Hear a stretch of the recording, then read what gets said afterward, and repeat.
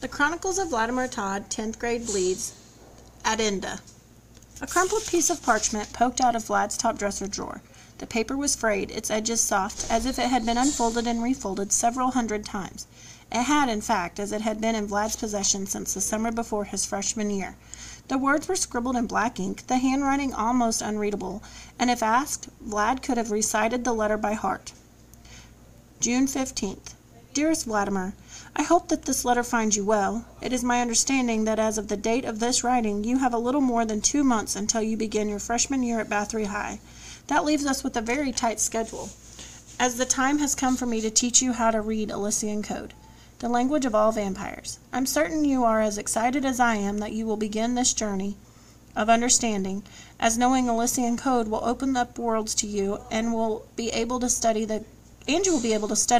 the Compendium of Conscientia, a book traditionally passed down from vampire to vampire since before time existed.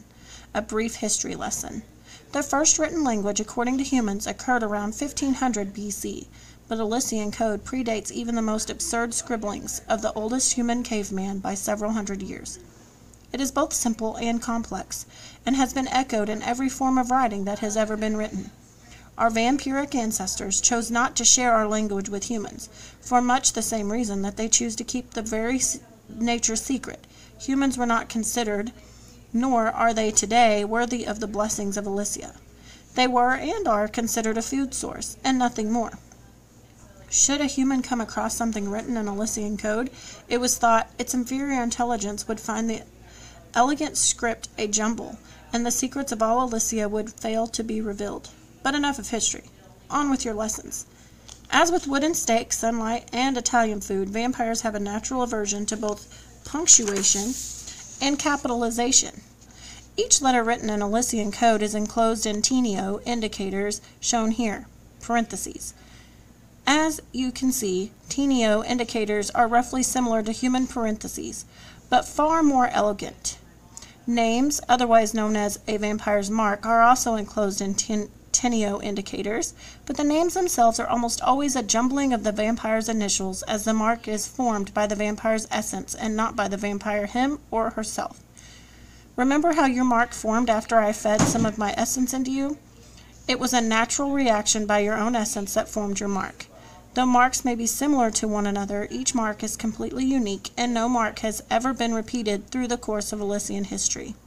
Elysian Code, translated below into English, is really quite simple in written form.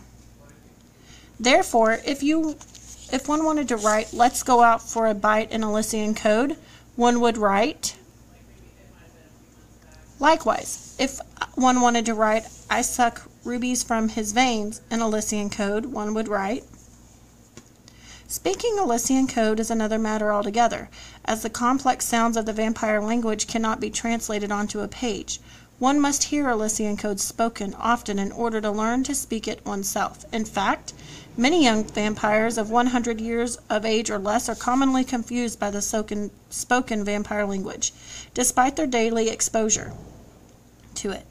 It is doubtful that you will learn to speak Elysian Code at all, Vladimir, as you do not experience daily interactions with other vampires. But fear not. Reading the vampire language is just as important.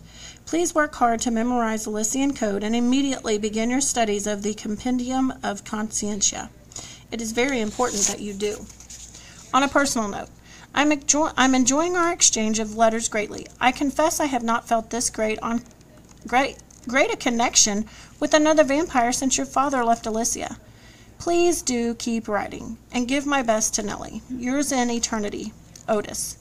Please know that I do not feel this way about humans anymore, Vladimir, as knowing Nellie has most certainly changed my point of view of what wonderful beings humans are. I just wanted to illustrate that the majority of vampires do feel superior to humans. It is greatly frowned on by all the Elysian councils for a vampire to interact with humans in any way that acknowledges them as our equals.